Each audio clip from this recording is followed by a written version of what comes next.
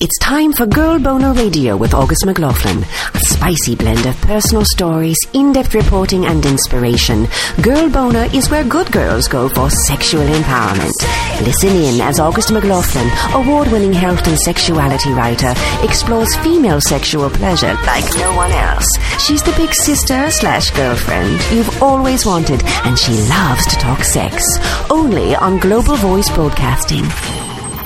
Who would you rather go on a date with? Somebody who is super physically attractive to you, someone who's extremely successful in business, a brilliant artist, or someone who makes you laugh until your cheeks hurt?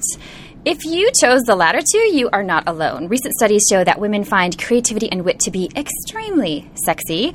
We didn't really need studies for that, right? Like, we know that. It's common. We all are attracted to those things, I think. Welcome back to Girl Boner Radio, where good girls go for sexual empowerment. I'm your host, August McLaughlin, and I am so excited for today's show, which is why I'm going to stop talking so fast. Before I introduce our incredible guest, I want to thank all of you who've listened or chimed into my Dating a Sociopath series.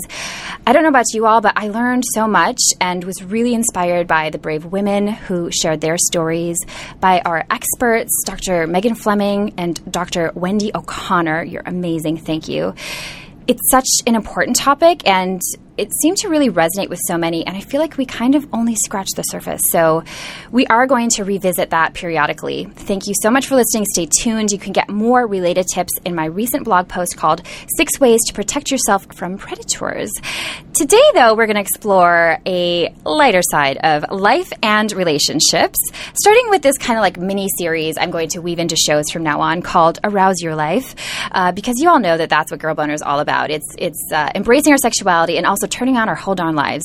And my first guest has done that in so many ways. He's one of my favorite people. He's also an extraordinarily talented artist who happens to be my awesome big brother. Thank you so much for joining me, Aaron. How are you doing? Yay, thanks for having me. This is so exciting for me. Thank you. I'm totally stoked. And as you know, I've been really inspired by your journey. It didn't start out on this path that you're on. Could you tell us how you shifted from... You were pursuing medicine, right? Yeah, well, I was a pre-medical student. I got my undergraduate degree in molecular and cellular biology from the University of Arizona. And then I completely shifted gears and, long story short, within a year of graduating college, decided to ditch the medical school plan and moved to New York City to be an artist. And now that's like 17 years ago. Is it really? So that's what I've been doing. Yeah. I remember you were in Honduras, and when you left to go there, you looked like much more preppy and kind of... And I remember when you came back and you had like a... Didn't you have like a nose ring? And, or longer hair and just... But you seemed... What I really noticed was you seemed really... really happy and excited, and I saw like a passion, like an authenticity that was really, really cool. So your paintings are so hard to describe, especially for like us, visual art novices. How do you describe your style? They're hard to describe for me too, but they're figurative paintings, and the figures are kind of crazy monsters. They're a lot of people call my work psychedelic, like psychedelic monster painting. A lot of it's erotic. A lot of it's very politically charged. It's definitely involves a lot of grotesquerie and the human body in its beauty and in its decay. So kind of dealing with attraction and repulsion and trying to put both of those into the same image. And that's what life is all about, that you have like the good with the bad all the time. There's really good... It's kind of a good... That's a really good description. Yeah, and I really see because there's so much vibrancy too, like really bright colors, and you have this painting technique that you use that's very unique. Yeah. Can you tell us about that? Yeah, and that kind of, from your first question, my background as a medical student was kind of also my background for learning how to paint, because I had always been an artist when I was a kid, like drawing animals and staying in from recess to draw animals with my best friend at lunchtime rather than going out to play. It was always natural for me, but it was always kind of like part science and part art. Like they were all always kind of together. And then by the time I finished my undergrad degree and moved to New York City, then I was just like, I'm here and I'm going to be an artist. I didn't know how to paint in any kind of like a traditional way. So I'm a self-taught artist, and my methods of teaching myself had a lot to do with like the methodology you would use in a chemistry lab. So I would treat paint like a chemical, like it is, and just like figure out weird things you can do with it. So years and years later, what that became was figuring out this method where you can like pour out a puddle of paint onto a piece of plastic and it makes a solid, like a paint skin, and you can peel that away. So I was doing a lot of things with that, and again, like years and years down the road, what that has developed into is a technique of painting an entire picture in reverse, like from the small details first to the backgrounds last, on plastic, and then pouring on layers of paint all the way through so it becomes like a paint skin that can get peeled away from the plastic in the end. And all of that is just what happens in my studio. When you see the paintings, you don't see all of that, but what you see is like a kind of a mysterious image that's, you have no idea how it's made unless I try to explain to you.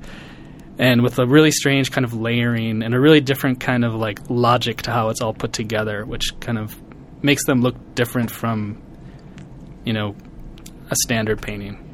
Very much so. And you can actually see video on your Instagram account, right? There is one little video there. I should do some more of that. I want to like have a documentary made sometime that follows me through the whole process of a whole painting. It's crazy because I don't know if you guys all totally caught that. It's so fascinating, but it's basically like you paint it from the front of the painting to the back. I mean, it's like, it's the most, and it comes across as it's like it's jumping off the page kind of. There's almost a 3D element, but then, I don't know, you just have to see it. And we're going to share an image on the show notes so you guys can see an image and visit his website and all that. But also very intriguing about your work, not only in the style that you paint in and these themes, but there actually is a lot of eroticism, so we are so totally related, even though I can't draw. We both have sexuality in our work. Yeah. What inspires that part of your work? I like exploring sexuality in my work as just, sexuality being like one of the key human experiences that is so important to our lives and drives so much of everything that we do. And it's just like kind of like the pure expression of like life force, I think. Mm-hmm. Like when you're in that kind of moment with your partner and just in this kind of like ecstatic kind of union of the two bodies and like kind of the loss of your own body into like this feeling of just being one with that person and kind of being one with the universe and kind of bringing it to almost like a spiritual plane. Like I'm really interested in that kind of feeling, that kind of idea, how that drives so much of what we're after as human beings, and try to figure that out and play around with that in my paintings. And a lot of that just comes from weird little doodles that just come from my imagination. Like I enjoy exploring erotic imagination just in weird little doodles that I'll do, and sometimes one of those weird little doodles just becomes like an idea that grabs me, and then it becomes like a larger painting. That's awesome. I think they're so cool. I hope everybody goes and checks them out. And then another really cool thing about your career path is you did something pretty risky in the last couple of years, right? When you decided to use a new theme of socks. Tell us about how that happened. Yeah, I started using socks as the material to make my paintings. And when that started about 3 years ago, and at that point, the other process, which we were just talking about, of the reverse painting, I'd been doing that for a long time, and it was all born out of a really experimental way of working with paint. But it had gotten to a point where it was feeling kind of stale. Like it was feeling repetitive and feeling like I'd been doing it for such a long time. And I wanted to do something different. So I had a big solo show in Copenhagen. I had many shows of works in that style and made in that process. And I just decided I was just going to start working in a different way. And it started out by gathering weird materials off my studio floor or off the sidewalks. I collected some seaweed from the beach out in Far Rockaway, and I was just gluing all of that crap onto canvas and then trying to paint over it. And a lot of that was just like failed experiments and just trying to figure out what it was I was going for. But clearly what I was going for was like when I was doing the reverse painting, it's all very smooth and it's working on the back side of the painting, like from the inside out. And all of a sudden I was standing on the front side of the painting, like the normal way you would approach a painting, and like the idea that I could build out was really grabbing me. I just wanted to stick things on that canvas and then paint on top of that. So in the midst of all that, one day I just took my sock off the studio floor and stuck that on a canvas, and I thought that was really funny and absurd and just ridiculous. And like there's something kind of sacred about like the canvas and the painting space, and to stick a sock on it was kind of like an abject little joke of like, here's a dirty sock on this sacred space of painting. Like I liked that, but I also liked that it looked like a ready-made brush stroke. Like if you look at imagine like a fat paintbrush like making a streak of paint on a canvas, and then imagine a sock with its kind of stripiness and its how it can sort of replicate like the idea of a paintbrush stroke. So I got really into that, and then I collected all of my old socks from my dresser drawer at home, and I made my first sock painting. And I thought it was hilarious, and I thought it was kind of like the strangest thing I'd ever done. And it couldn't have been any more different from what I had been doing, like the sort of artist identity I'd been building up for myself. So I did that. And then I decided I wanted to get a lot more socks and make more sock paintings. So then I started collecting socks off the internet, like posting on Facebook, hey, everyone, send me your old socks. And nobody knew what I was doing with them. But I just said, send me your old socks and I'll send you a free drawing in exchange. Or not a free drawing, but an exchange drawing. And so socks were coming to our apartment in bundles in the mail. Like every day I'd come home, there'd be 3 or 4 like big stuffed envelopes or boxes full of old socks. And everybody got a little 5-minute Sharpie drawing, like kind of those little weird little erotic doodles. Like those are pretty much the drawings that people got. Every morning I'd wake up and be like, okay, who do I owe a drawing to? And I'd sit down at the breakfast table and make these funny little drawings and mail those out. And so that exchange really drove the process. And so now I've been making the sock paintings for these past few years, and at a certain point started making the reverse paintings side by side with them because I kind of missed that. And now I see these two ways of working as kind of like antidotes to each other, or like if I'm going crazy from working in this like really meticulous like reverse painting way, then I can go have fun with the socks. And if the socks is just feeling like kind of too like out of control and weird and loose, then I can go get tight on the other side of the studio. So now I'm doing both, and like weird little crossovers are starting to happen between the two also. Nice. And not everybody was really receptive to the socks at first, right? Oh no, a lot of people thought it was absolutely crazy, but that was part of the fun of it. I think I was like really just like throwing caution to the wind, and just like didn't really care what people's expectations of what my work was supposed to be was. I think that was a large part of the fun of it in the beginning. But now it's all just, you know, I was like very stubbornly persistent about continuing to make them, and now they're doing insanely well, which you probably they're doing well. Yeah. You're too modest to go into detail on that, but I know you have some amazing shows and different events coming up. Where are some of the places that people could see your work if they're in those areas? So there's the biggest thing that's about to open is a museum show at a museum in Massachusetts called Mass MoCA, and they're going to show a selection of 5 sock paintings, and that show is called Walk in My Shoes, and that's at Mass MoCA in Massachusetts. Is that? Yeah. Are they all shoe and sock paintings? No, because you're the only sock painter. No, it's a show about like exploring empathy, and some of the other works are less literally about feet, but the sock paintings just like fit in really well. And then if you're in New York, I'm in a couple of group shows, one that opens at the Lodge Gallery in the Lower East Side actually tonight, and one at Stuck's Gallery on 57th Street next week, which is actually a show of erotic art that's going to include like a Picasso and a bunch of other famous old dead artists, as well as a few of us like young living artists. Is that Picasso going to be there? No. He did a Picasso with socks. That's really awesome, and it's erotic and also very fun. And yeah. Picasso. Couldn't resist the pun. Awesome. And there's a group show opening in Copenhagen on June 20th, and I'll be there at Gallery Polsen So amazing. All of those things coming up. That's so great. And you guys can all check out his website at aaronjohnsonart.com and follow him on Instagram. It's so great. The videos and the images of his art in the works, because you post a lot of like the process. Mm-hmm. It's very different seeing those than actually seeing them, in person. But it is such a cool way to get a glimpse of not only your work, but kind of how you get it done and your inspiration and stuff. And your Instagram handle is Aaron Johnson with an extra A and an extra N, right? So it's AAARON JOHNSONN.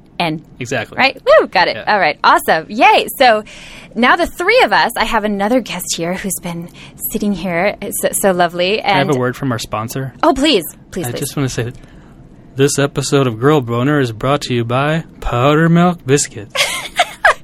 I love that. That's a little shout out to our Minnesota roots. We were joking that we might do this whole show as Finn and Oli. We grew up listening to Garrison Keillor. Hi, Mom. Hey, Mom. Hey, Dad. I don't know if they're listening to you or not. Hey, Charlie. Their dog. Yes, definitely part of the family. Yeah, that is so funny. Lake Wobegon, man. If any of you guys listen to Lake Wobegon and Girl Boner, I want to hear from you. So our second guest here today, you've actually hopefully heard earlier in the show, very early on. She was one of my very first guests I ever had. Marla Martinson has been working as a professional matchmaker in Los Angeles since 2002, so for over a decade, helping countless couples connect with their true love and go on to marriage. She also has all different kinds of talents as well, including she's a certified life force healer, Reiki practitioner, crystal healer, author, speaker. Sometimes she's acting as well. I had the pleasure of appearing on her YouTube channel and show called Conversations with Cupid, and I'll be appearing again pretty soon here, where she interviews all kinds of amazing experts. It's a really, really fun and enlightening show. And a few little quirky things about her. She enjoys morning chats with squirrels on her walks. I love that. She wears glitter daily, which I can attest for, and she loves Pippi Longstocking, which I don't hear enough about in my life. You may recall her again from that Living and Loving in LA episode where we talked about dating, and today we're going to dive into humor. Thank you so much for being here, Marla. Hello, August and Aaron. Hi, Marla. How are you today? I'm awesome, thank you. And sparkly. Yes. Beautiful. So humor is such a great topic, and you're very skilled at this because your books are hysterically funny.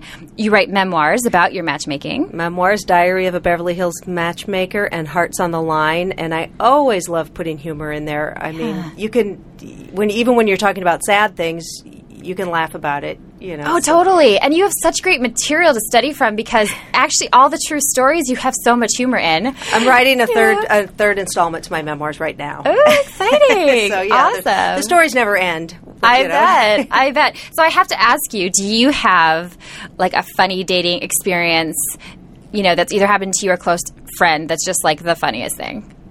Well, I'll tell you about one that I had. I've been married to my husband Adolfo we've been together 14 years. May 21st was our anniversary of the day we met, and we spent that in Paris. It was really fun. Amazing. And it's funny because Aaron was talking about he was going to medical school and then became an artist, and my husband Adolfo was going to law school and then became an entertainer musician. So that's how he makes his living. So it's the same kind of. Awesome. It's so interesting. Oh, that is interesting. Going into so they've got that brain for the big stuff, and then the medicine and law, and then they got the artistic side. It's fabulous. Yeah. That is what women love. But before I met Adolfo, I decided to try online dating. It was nothing I would ever have thought about. This was back in 2001, and my cousin and my aunt had tried it. So, Marla, you got to go on there. You got to try it. We've met some great guys. I'm like, oh my gosh. So I had met 4 guys. One of them was it was on Love at AOL, and his picture was so cute. He was gorgeous with these big full lips, just kissable. And I thought, wow, this guy seems great. And his humor, when he was emailing me. And then we got on the phone, and his weird stories and his voice, it just didn't match the picture. I thought, I don't know, it just doesn't sound like this would be that guy. And then I decided to meet him. He shows up, and I see him out my window, and he's wandering around, can't find the place. I'm like, hey. And he had these stone-washed old jeans and then a shirt that was wrinkled like it just got out of the hamper. And then he did not have full kissable lips. Mm-hmm. Was it someone else's picture? Yes. In the end, I kept saying, hey, you really don't look like your picture. And he's like, yeah, well, that's an old picture. Or, oh, my hair was lighter. And I was like, come on, Marla, get it together. And I'm like, he finally says, no, I'm a doctor and I didn't want anyone at the hospital to see me online. And some women really actually got mad about it. Well, it's the dishonesty. It's not that, like, necessarily that you're disappointed in what you see, but just the first thing that they do is lie to you. It's like, I don't know about that. And he certainly didn't look as good. Oh, well, that picture was a model. He put a model's picture up there. I mean, how can you beat that, right? Oh, my gosh. That model probably has no idea either. That is crazy. What about you, Aaron? Do you have a funny dating story? Sure. I just wanted to share a little anecdote about my first date with Rachel, my fiance. This was like 5 years ago. I mean, the whole date was kind of hysterical, and we have tons of inside jokes about it with each other. This is your very first date? Our very first right? date. Yeah. I mean, I had been kind of courting her with emails since the first time I met her, trying to convince her to go on a date with me. So finally she did, and we went to this nice, like, Afghani restaurant where you sit on pillows on the floor. I felt that I was being very charming, telling her, like, the story of my life and talking about, I thought, big topics that were interesting. And then there was just kind of a lull in the conversation, and I'm like, I don't know if she's bored, I don't know what's going on, but somehow it seemed like a good idea when I looked across the street and I saw this signage across, like, 2nd Avenue in Manhattan, and I said, what's really amazing? That the Dunkin' Donuts font. I mean, you look at those letters and you just think donuts. I mean, and you think Dunkin' Donuts donuts. Like, you see that sickly, plasticky color, and you think about those kind of gross, chemical-laden donuts, and how those letters are just, like, spongy and round and fat. Like the letters have eaten too many donuts. And then I realized I was just on, like, a really strange, like, bad tangent, and then maybe things got a little more awkward. Did you reply? Maybe then it was time for, like, a bathroom break or something. I don't know. Do you remember what she said, or did she? I don't really remember. I mean, the date ended up well. We ended up. She probably won't like me saying this on the air. No, she probably won't care. We ended up, like, making out in a heavy metal bar at the end of that date. So that's so funny because for which is a couple also reasons, pretty funny. Yeah, because you guys aren't really like metalheads. No, and at all. Or like make out in a bar people, but we were, like, making out by the DJ in the back corner of a heavy metal bar. It's so funny because you two are such one of those really natural couples that you meet and you go, oh, they're so meant to be together. But it's almost like that extra pressure of, like, we are on a date, put you guys into, like, this space, or that is so it's like George Costanza on Seinfeld when he's like on a date, the word manure, it's not really that bad, you've got a ma and you've got the newer it's not that bad, and the date goes walking out the door, and he's telling what's her name? Oh, that actress that he went out, punched him in the face. Marissa Tomei. He said that ma newer. She's like, ma newer. Yeah, that's great. Oh my gosh, that is so funny. Mine isn't exactly.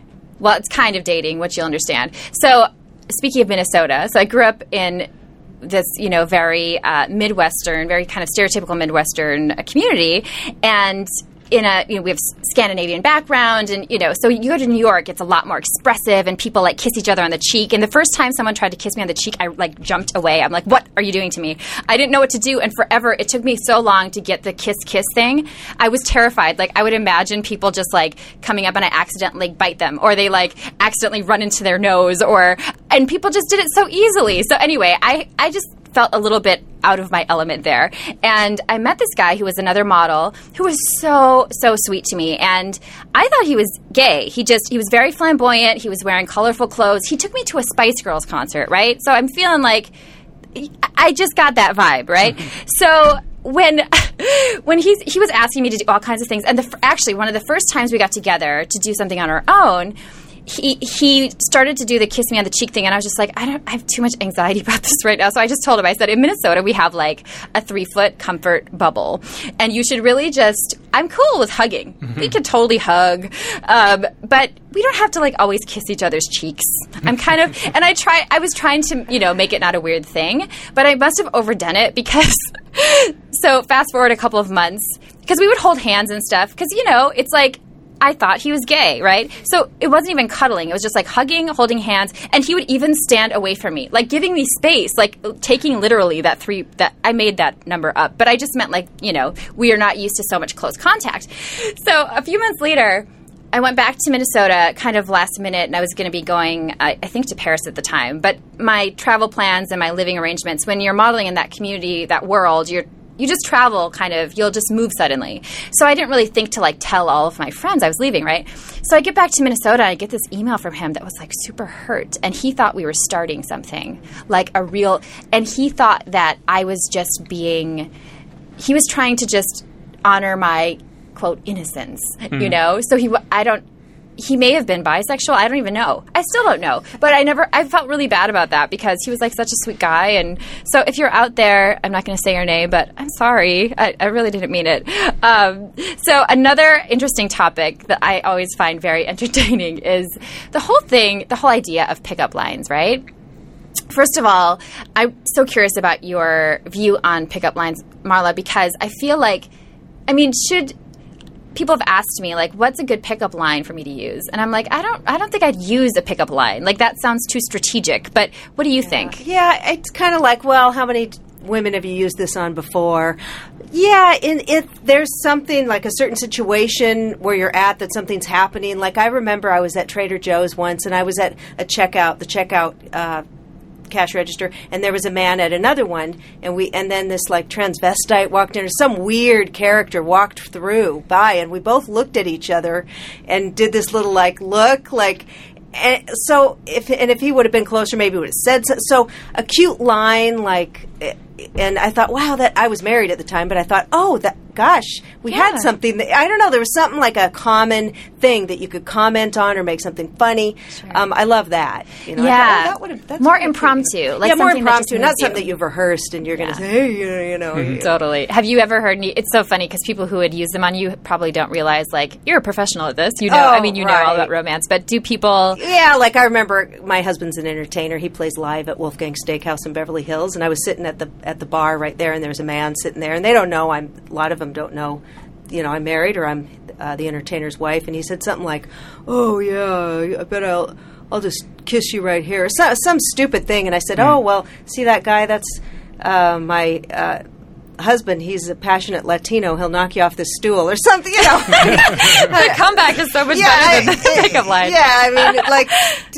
They'll say stupid things, or okay, this is the funniest thing. So I'm, past menopause, so I get hot flashes, right? So and especially if I have a glass of wine, forget it, I'm just sopping wet. So I was at Wolfgang's with a girlfriend, and we're sitting at the bar. I'm having a glass of wine, and I have a little cardigan sweater on, the one I've got right here, actually. And my friend, I think Julie, is there, and there's some guy talking to her. And then I'm like, oh, God, I get so hot. So I take off my sweater. And then what happens is you get cold. So then you put it back. I put it back on. And then I start getting hot. So I took it off. And then I put it back on. And the guy's looking at me, and he saunters up over, and he says, "Oh," he says, "I'm so intrigued." Oh. I'm creeped out. He goes, already. "You take your sweater off, you put it on, you take it off." Like I'm giving him some kind of signal, And I said, and I, did that little thing with my finger, like, "Come close." And he comes in close, and I said, "It's called menopause." And his face, he just couldn't get out of there fast enough. You are brilliant at that.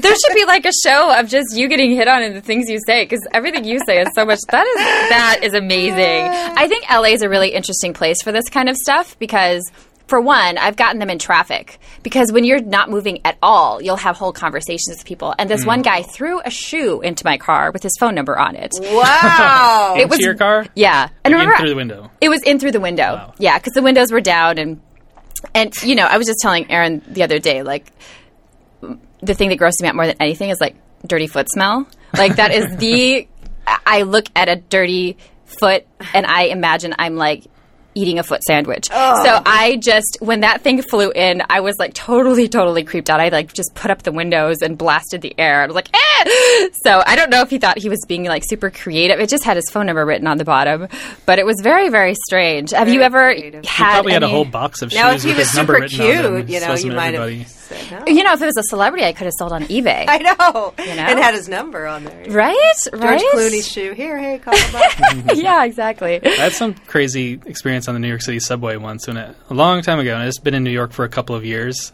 And weird things happen on the subway. I think when you've been there for a long time, you get desensitized to it. But I was sitting, it was morning. I had gone to the art supply store in Manhattan, and I was coming back with bags full of art supplies and, like, paint-splattered pants. Like, not attractive by any means. But there's a girl sitting across from me, and she keeps giving me the eye, and she seems drugged out. I don't know what her deal was. She's like checking me out, and then she comes and sits right next to me and then scoots closer, and I keep scooting away and she keeps scooting closer, and then she like leans over and looks in my face and she says, "I like your pants." And I said, thanks. And then she's saying, "You must have a lot of money with all those art supplies." I'm like, no, not really.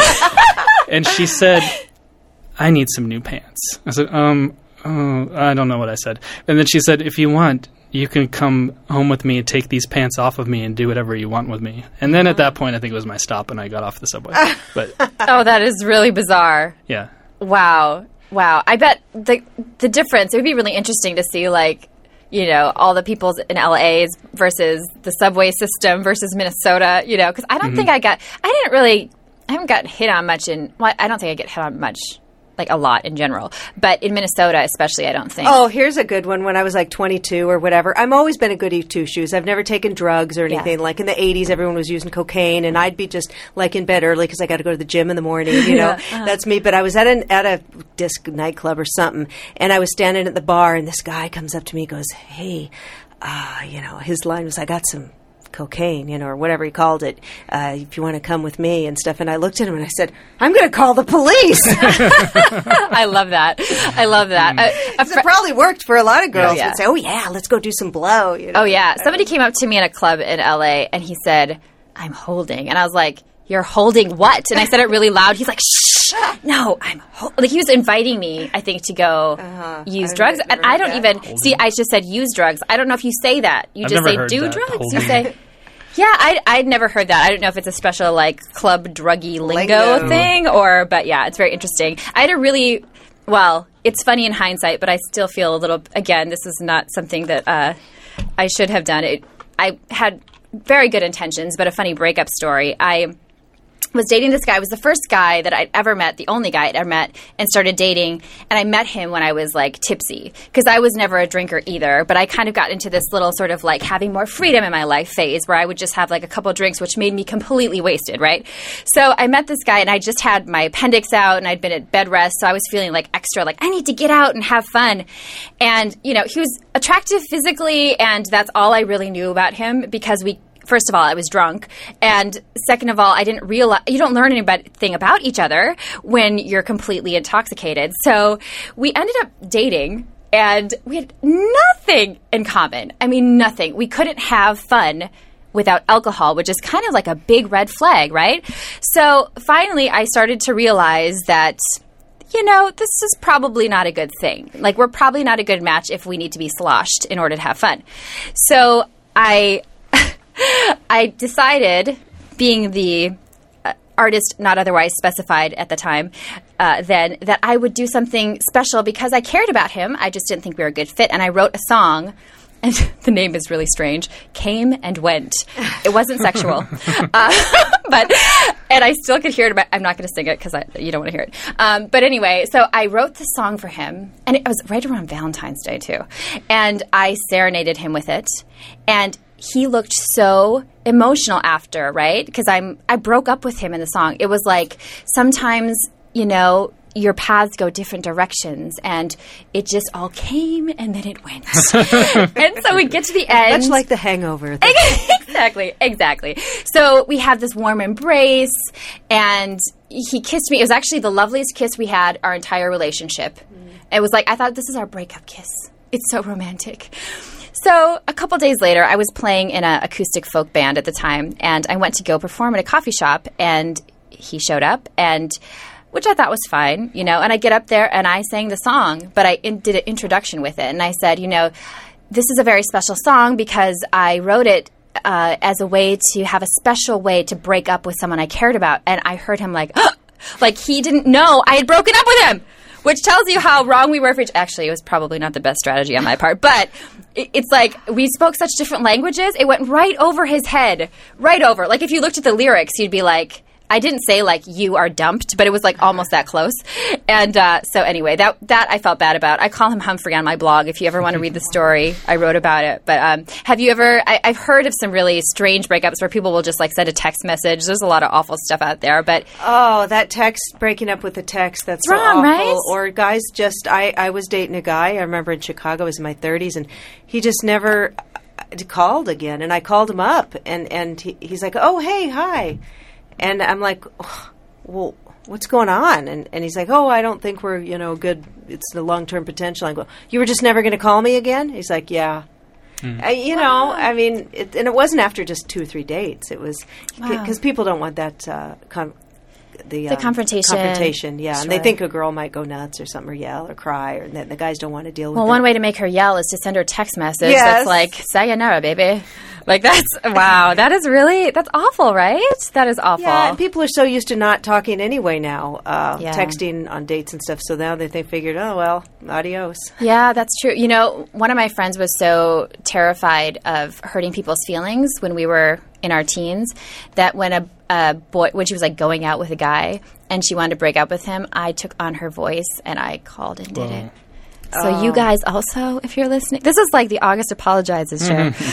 Sorry about that. I don't know if they remember. Well, my mom has a neighbor who keeps hitting on her, and she's like, I don't know what to do, and he'll pat my fanny when he goes home, or he's inching over and stuff. I said, just tell him, just say, hey, I love hanging out with you. You're a great neighbor. We're friends, but I'm not interested romantically. Oh, and she's cringing, and I think I'll just tell him I have a boyfriend. I'm like, why? Why can't you be honest? Yeah. It doesn't mean you never want to see him again. He's right there. You could be friends, but people are so afraid to just be honest. Yeah, and it's so hard, too, because I think especially women are so cultured to be so nice. Mm-hmm. And so what happens is often we end up saying we aren't as clear as we should be. Like, we sing about it. We do things like, I really like you as a friend, but we aren't quite clear. Right. And most guys, first of all, most people are great. Most people are good people, but there's a small percentage, as we've been talking about, who are dangerous, stalkers, that kind of stuff. And if you say something like, I really like you, but the psycho guy is going to hear that I like you. Yeah. Like if you don't just tell the truth. And remember, one of our sisters was dating this guy, well, not even dating. Like she met a guy online and he was so in love with her, like just in love with her. And she was not interested, but she just didn't have it in her to say anything, Like he even ran races with her just to like be with, and it's like in some ways it's hard to get that actually the kindest thing. Right. Well, there was this Italian girl I knew, and she used to go on a lot of dates, and I loved what she would say. She'd say at the end of the day, she'd say, Aaron, you're such a great guy. I wish I had chemistry with you. Some girl is going to be the luckiest girl to be with you, but you can't predict chemistry. You can't force chemistry. I wish I did. That's great. And say you're so great. Somebody's going to be so lucky. Because that's really true. So then it's and it's a compliment, and you can't force chemistry. No. It is so that chemistry thing is a whole other show because you can't. You don't know why you're attracted to someone or not, no matter how cute they might be or whatever. Yeah, that's why you can't just have a relationship that stays online and then suddenly get together and think that because you've been chatting for a year, hopefully with your own picture. Or as a matchmaker, the guys are always picking women out of pictures. Oh, I don't. Oh, I want to meet her. You don't even know if the chemistry will be there just because she has a nice picture. That is so true. I'm going to play a little funny story. Our resident expert right now, our relationship expert that we've been having on the show for 3 months altogether, she's sharing tips and stuff. Dr. Megan Fleming, she's awesome. And she actually shared a funny dating story, sex and dating story from her own life. So I'll take one from my own life because I think there's lessons to be learned. That was I was dating my husband probably about 3 months, and we sort of decided we wanted to sort of spice things up, and so we decided to do role play. And I remember, he met me on the roof deck of my building at the time, And the whole idea was that, he was picking me up as a stranger. And all I know is that even though, we'd been dating 3 months and I was incredibly hot for him, the quality of his being a stranger and acting like he didn't know me freaked me out so badly. I was just like, come back. Anyway, the point is I realized I couldn't handle it. I wasn't yet in a place that I knew him well enough, even though things had been going amazingly well for 3 months. But the fact that I didn't know that he had an inner actor inside of him, but he really could take the role on so well that that idea of it just really freaked me out. But the moral here is that I realized that because of that, we stopped playing in that way. We stopped role-playing. And so it was probably maybe 8 years into marriage, 10 years into marriage, before I finally realized, like, oh, my God, that could be amazingly hot. Because at this point, I know you so well that even when and if you're that great, you know what, that now would be incredibly hot and erotic. So I guess what I want to say here is that sometimes when things feel uncomfortable sexually, it's important that we revisit them at a later time in the relationship when we know our partners that much better, because, something that might not feel right or appropriate to you in one moment, in months or years' time might definitely be something to reconsider, because there's a lot of fun to be had. I love that story because I could totally imagine all of a sudden she felt like she was with a complete stranger. Right. That's crazy. And also what I like about it too is that they actually had a conversation, decided to role play. Yeah. I have heard from so many women who have told me that, a man will just sort of, or a woman will just do something, part of their fetish or BDSM type stuff without finding out if you're comfortable with it yet. Well, once I was dating a guy for a couple months, and we were going to meet at this bar with some people, and I showed up. I had really short hair. I showed up in a long wig, and I was sitting there across from him. He didn't know who I was, and that was kind of fun. I've told my husband, first of all, whenever I start the sentence, I say, if you ever get bored with me, and he busts out laughing. He's like, that's probably not the problem we'd ever have. But he says, if we ever get bored with me, I was like, because, I was an actress for years too, and I've got all these characters in my head, and I was like, I could just be somebody else. Just let me know if you want me to be somebody else. He's like, you're plenty of people already. But yeah, speaking of, she said he was a good actor. This was crazy. I met this one guy. We very casually dated for a very, very short time. But our first actual date, he was so weirdly romantic. Like, everything he said sounded almost perfect. And it was really strange. And I sat there. At first, I felt uncomfortable. And then I just was sort of kind of in awe of the fact that he was so eloquent. And I just thought, fascinating, right? So later that night, we had a bit of a fling. So after some physical activity, which I'll spare my brother, I was getting ready to leave, right? And I go to get all my clothes and everything. He'd been reading lines to me. He was practicing for an audition. Oh, my God. Yeah. Yeah. And we're not friends anymore. Although he every once in a while sends me a friend Facebook request. I'm like, yeah, ignore. That's not cool. My husband, he's from Mexico City originally, so he speaks Spanish and English, and I speak Spanish now too. But of course, it's not my first language, so a lot of times we'll speak Spanglish or Spanish. If we're wherever, just speak Spanish, and he'll say, if we're having an argument or something or some irritation, he'll say, can I please talk to Marlita? I like you, because he likes it better when I speak Spanish, because when I speak Spanish, I am a lot nicer because I don't have a grasp of the language as well as English, so I will leave out, I'm not going to argue that much in Spanish or anything, so I'm a different person. He's like, yeah, I like you better as Marlita. Is Marlita there? Can I please speak to Marlita? That is precious. He sounds awesome. You guys seem like a really good pair. Thank you. Ricky and Lucy. Oh, totally. I'm the wacky redhead trying to get in the show. He's a Latin musician. I love that. What a great pair you guys are. So I'm going to play a game with listeners that I would love for you guys to participate in. This is going to be really fun. So I'm just guessing because I've never done this before. But we are going to share, I have shared authors' little clips with kind of their insight because, I'm a writer, but I also just really love supporting writers and authors and books, and I'm a major, major bookworm. So I asked 4 authors to share a funny sex or dating story. And here's the catch. So they are very, very good at storytelling, right? So I decided to give them an option. They could tell a true story from their life, or they could fictionalize it. And the contest is going to be to guess. So what I'm going to do is after each one, I'll have you guys guess.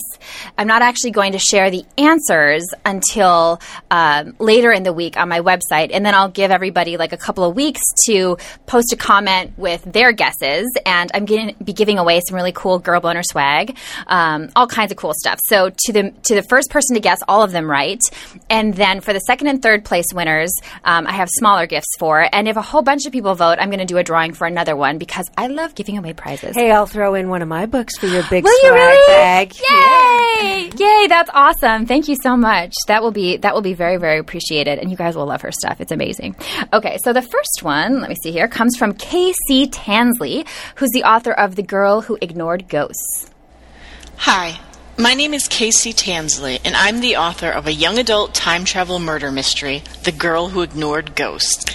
So I've got a funny date story to share with you from back when I lived in Manhattan. I met this guy on Match, and we had done everything right. We, emailed back and forth a few times. We had 2 phone conversations, and it was really clicking. Like, our conversations were flowing. We talked about so many different things. I was really excited to finally have our first date. So we set up to meet in Soho at my favorite restaurant down there, Idea. I had had a lot of great dinners there, so I was hoping, it would set a good tone. So I'm waiting for him on the street, and I see this guy coming towards me that looks vaguely like he could possibly be him. So it turns out the photo he used in his profile was taken from an amazing angle that he only looked like, for 5 minutes out of any given year. Okay, I'm going to let this slide. We go inside. We, look at the menus. We start talking and ordering. And as the meal's progressing, I'm noticing we're kind of awkward. The conversation's stilted. Things aren't going as well as they were on the phone. And then all of a sudden, he starts getting really nervous, and he says to me, "Do you think this is going well? I think this is going well. Are you having a good time? I'm having a good time." And I'm sitting there, and I nod and smile because I want to be polite. And then out of nowhere, he raises his hand up in the air to give me a high five over the dinner table. I'm at a loss as to what to do, but I feel like I shouldn't leave him hanging, so I high five him back over the dinner table, even though the date really isn't going well enough to merit a high five. Not that any first dates usually merit a high five. So after dinner, I'm thinking this will probably be our last date. But he's a really nice guy, so he offers to give me a ride home because he's heading downtown to go back to Brooklyn anyways, and I live on Wall Street. And so I accept the ride, and things are going fine until we get about 5 blocks from my house, and I mention that there is a police barricade on Wall and that they do stop at the checkpoint sometimes, at which point he tells me I can't go through a checkpoint. I don't know what to do. And he says, "I need to turn down a side street. How else can I get to your house?" I said, "Well, turn down here. We can cut over to Wall. We'll be fine." At which point he launches into this really lengthy, convoluted explanation about how his registration is in the wrong state and it's expired and it's not in his name, but it is his car, but he's got it transferred over and he'll get in trouble. And I'm sitting there thinking, oh my goodness, please just let me get to Wall Street in one piece. So he does pull up on Wall Street. He thanks me for a nice night, and he asks if he'll hear from me, and I said, "I'll be in touch on email." I leap out of the car, and I run up to my apartment building, never to speak to him again. Do you think this is fact or fiction? What do you guys think? Fact. Sounds fact to me. Yeah, why do you think it's fact? You seem very sure.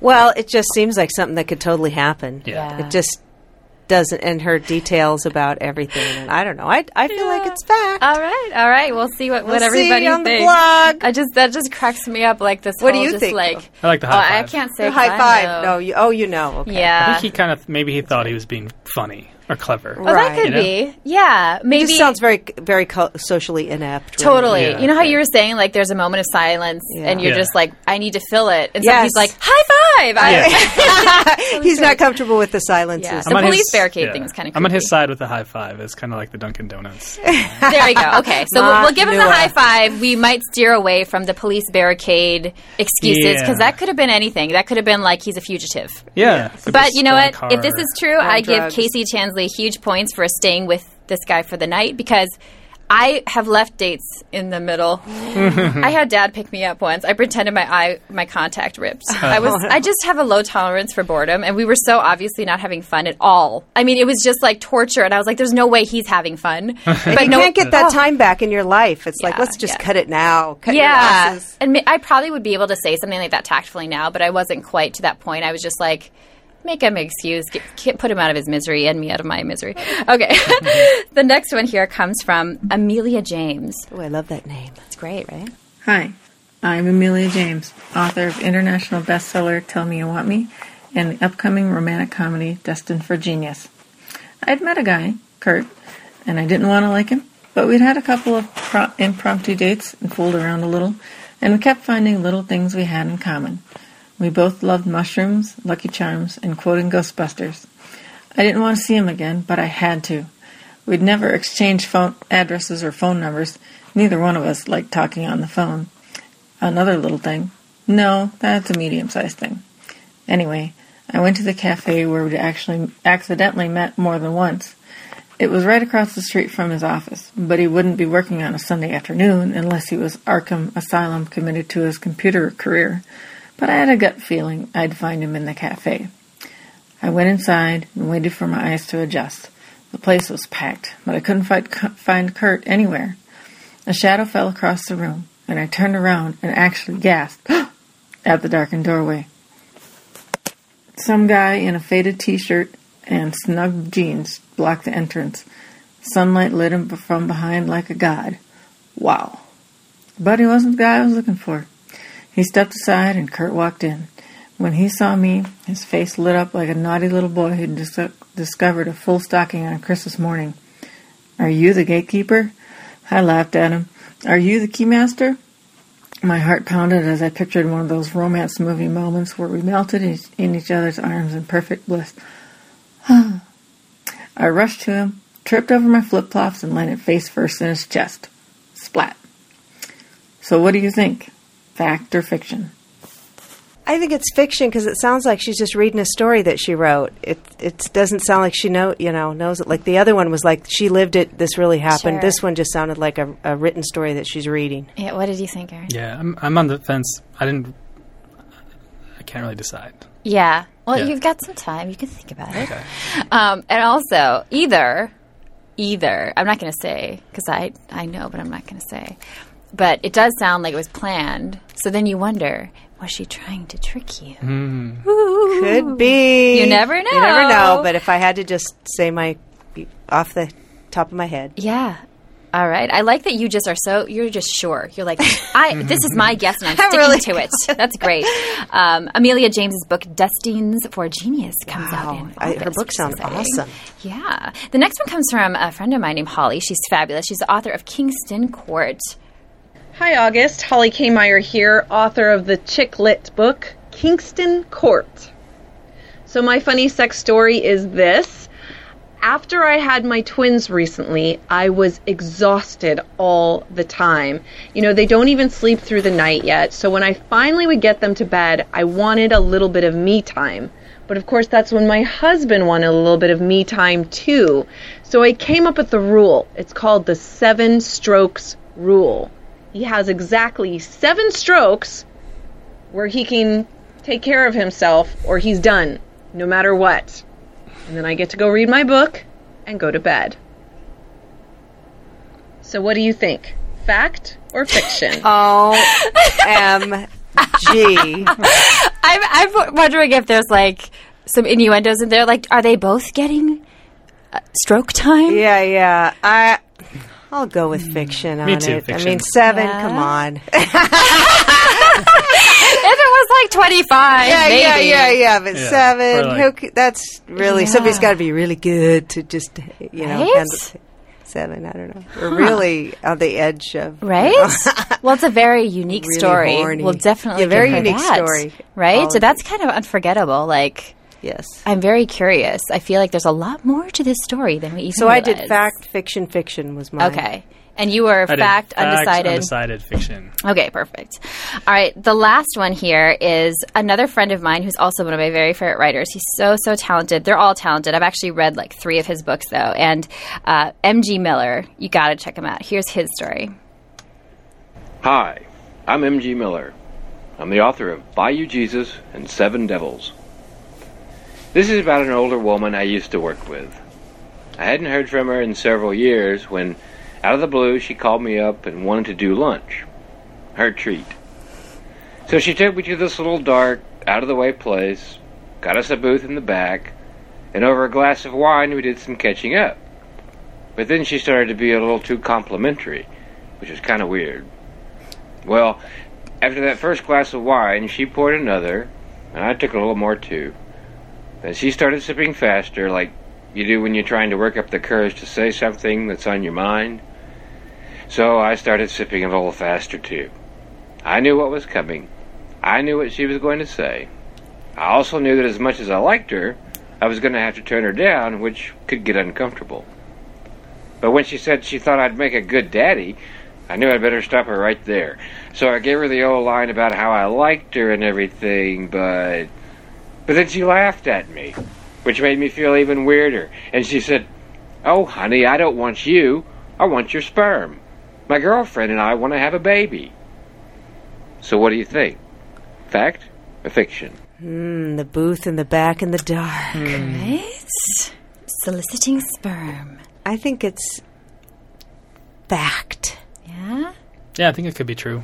I don't see any flags of fiction on that one. Yeah. Yeah, she took him in the booth in the back in the dark because it's kind of a awkward thing to... Maybe she didn't want people to see us. And boozing him into submission. Yeah, really. Yeah. Maybe it really happened. Maybe he's got like a pack of kids that he's helped out with. I don't know. I mean, things happen. Interesting to you find guys out. Will have to see. So you'll have to stop by my website, augustmclaughlin.com, and the show notes will be up in the next day or two. And you'll find all kinds of links to all of these authors' wonderful work, more information about our wonderful guest today. We also actually have a fantastic listener who asked that we would phone her in here. We are going to call Jenny. How fun. Yeah. This is actually my first call-in, and I'm calling her, but she's very good with all the technological stuff, August, I have to say. Oh my gosh, I pushed 2 buttons. It's all Gabe. Thank you, Gabe. He's in the other room he's like the Wizard of Oz, like the guy behind the magic. Okay, so we are calling. Hello. Hello, Jenny. I recognize that voice. Anyway, how are you? Sitting here talking about how difficult it is to be a hussy these days. It used to be so much easier. Well, there's another show topic we'll have to cover sometime soon. How difficult it is to be a hussy. I like that. So tell me who you both are so our listeners can have a little introduction. Who are we talking to? Claire, you go first. Hi, I'm Claire. Claire is how old are you? Early 40s dater in Orange County. 44. Single. Married for 9 years, maybe 15 years ago. Stacked redhead. She is a stacked redhead. Stacked redhead. Wow, I love it. Sounds like me. We're going to get all kinds of requests now. Thank you, ladies. Hanson, married. Fantastic. We were just discussing how much fun it was when we were in college to be able to, it used to be safe to be a hoe periodically, and now it's not. Now we have online dating. And people ask you before you've even gone out if you like anal sex. Well, we like the term sexy woman. What about seekingarrangements.com? You can go be a hussy on there. Oh, there you go. There you go, Jenny. Did you hear that? No, it's really, my arrangement days are over, but we can talk to Claire about that. Okay, fantastic. Well, I can see we're going to have you two on for many episodes. We've already brought up some amazing topics, but I hear that you both have a funny, true dating story that you would like to share. We have several. All right, hit it. So the first one for me was Claire. This really isn't a dating. This was a colleague of mine was bringing some artwork for me. I work as a designer. And he comes to my house. I serve him some coffee. He's bringing me the artwork, the finished pieces. We're in my kitchen. And he proceeds into telling me Well, your previous live-in had moved out. Yes. Okay. Yes, and so previous live-in moved out to go shine because Randy needed to go shine in Las Vegas. Get his shine on. He was all shiny. Are you guys drinking? Just kidding. Anyway, Carry on. Jose comes over. He comes over and he's saying, well, I know you have needs. And I was like, I have needs. And he proceeds into letting me know that he can fulfill all of my needs since I am a single, lonely woman. Dude, I thought you were my tile vendor. So you've got needs, don't you? I thanked him and walked him out, and he comes chasing me down from from where the gate is for my place, chasing me down, pointing at his pants, at his crotch, telling me, screaming, that he has a great tool. I can take good care of you. He actually said that? Like, I have a great tool? And I have a good tool, a great tool. Wow. That's what I want to hear in my parking lot. I should have given him Jenny's address. Tool? What tool is he talking about? I'm like clueless. Well, you're an artist. You're thinking he's talking about a chisel. I realized he's talking about his penis. Wow. I lost it. I was in hysterics. She bent over, double laughing, and then went into the house. Uh-oh, you bent over? Then what did he do? Oh, my gosh. That is a great story, Claire. Thank you so much. We have time for one more, Jenny. Do you have a story to share as well? Well, I will share my poor girlfriend Alicia's story because it is the best line ever heard on a first date. This guy from Match took her out and took her to the movies, which I hate that for a first date. But afterwards, she's like, well, what do you want to do? And, there's a Starbucks over here. I don't like Starbucks. It's too expensive. And she said, well, what do you want to do? Well, let's go to that Macaroni Grill. So he gets into the Macaroni Grill, and he's like, I hope they have chips and salsa here. She says, this is an Italian restaurant. Oh, so they sit down at the bar. He says, garçon, and calls over the bartender. Then he starts arguing with her about what kind of wine she should have. And, she just wants to get out. And she's like, really, I'm fine. Do not call the bartender over here to give me more wine. And he looks at her and he says, maybe you need to have another drink because you seem kind of frigid to me. Oh, my gosh. I would have poured it on his head. Yeah, that one. She dropped $10 on the bar and left, and she looked back to make sure he wasn't following her, and he was drinking the rest of her wine. Oh, my gosh. Oh, my gosh. Real winner there. Yeah. Thanks so much, ladies. It seems like you had a reaction there, to Jenny's story. No, just like you, you're like, call somebody, hey, get me out of this. I think my contact, I think I chipped my tooth or something. I got to leave. Yeah, don't you think, just as a general safety, is if you're meeting somebody you've never met in person, don't you think it's good that somebody knows where you are? And, that's great. And meeting in a public place, it's pretty, that's everybody's around, so you don't have to worry too much. Yeah. But just make sure you're not walking to a dark parking lot with him after, to your car. Yeah, and then if he starts yelling about his wonderful tool, just go back inside, exactly. Call the cops, whatever. Okay. Okay. So we have 2 questions this week for Dr. Megan from listeners. Thank you so much for tweeting these. From Jess W., she asked this. My daughter just turned 9, so my husband and I know that the sex talk needs to happen soon. The thought of talking about sex with his daughter is mortifying to my husband. How can I help him to relax and be a comfortable contributor to the conversation? What a good question. Here is what Dr. Megan had to say. This is a great question, and I'm so glad you're asking it because I know there's so many parents out there having the same questions in their own mind. And I love that you're honest and recognize the value of your daughter getting this information from you. So many parents are still waiting for their schools to give them information about the changing bodies, puberty, sex, and most school programs only teach abstinence-only sex education. So there are really 2 important things, I think, to highlight. One is just starting the conversation. And I agree, 9 is a great age to start. And just know that this is going to be a series of conversations so that over time you're going to provide her with more information and in greater age-appropriate detail. So at 9 years old, the most important things in ground to cover is her changing body and how to make sense of those changes, and knowing, most importantly, that this is all meant to happen and perfectly normal.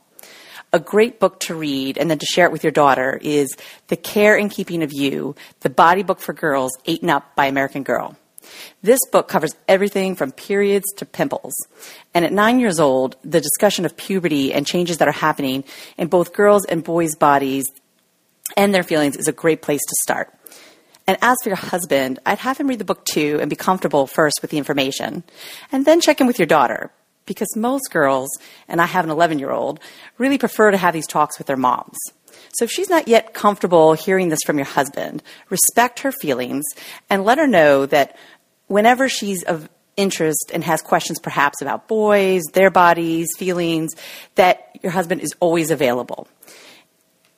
Ultimately, it's your relaxation and comfort in this conversation that is not only going to open the door, but keep it open so that your daughter always knows that sex is an acceptable and welcome conversation. I love that she said to make the sex talk like a series of conversations, because it shouldn't ever be just one talk that you have with your kids. You know, we've talked about that on our sex positive parenting episode. That makes it really scary. And also, I think we should, normalize it, like she said, and have conversations throughout our lives. It's a journey, right? The next question comes from The Terrible Hook, who is a great blogger. He has a blog at youvebeenhooked.wordpress.com, and he is a bellman. He had a very interesting question. The Hook wrote, as a bellman, I see a lot of couples who aren't on the same page sexually. How do they work on that? What can a couple do when their drives don't coincide? Wow. A lot of people want to be a fly on the wall of my office, and I'm thinking I'd love to spend a day in the life of a bellman. I'm sure you see it all. So I totally agree with your observation, and sadly, a lot of couples aren't on the same page sexually. And worse yet, the tension around that often becomes this huge weight, this source of frustration, and ultimately a narrative about each other that I can assure you isn't sexy. So if we could observe the inner thoughts of these couples, like picturing a cartoon bubble above their heads, and really look at what they're saying, I'm willing to bet that they're actually turning themselves off. And I call these intrusive thoughts anti-fantasy. There's nothing sexy about it. So this is the place to start. Having couples have that frank conversation about what they do that turns themselves on and off, and what their partner does that turns them on and off.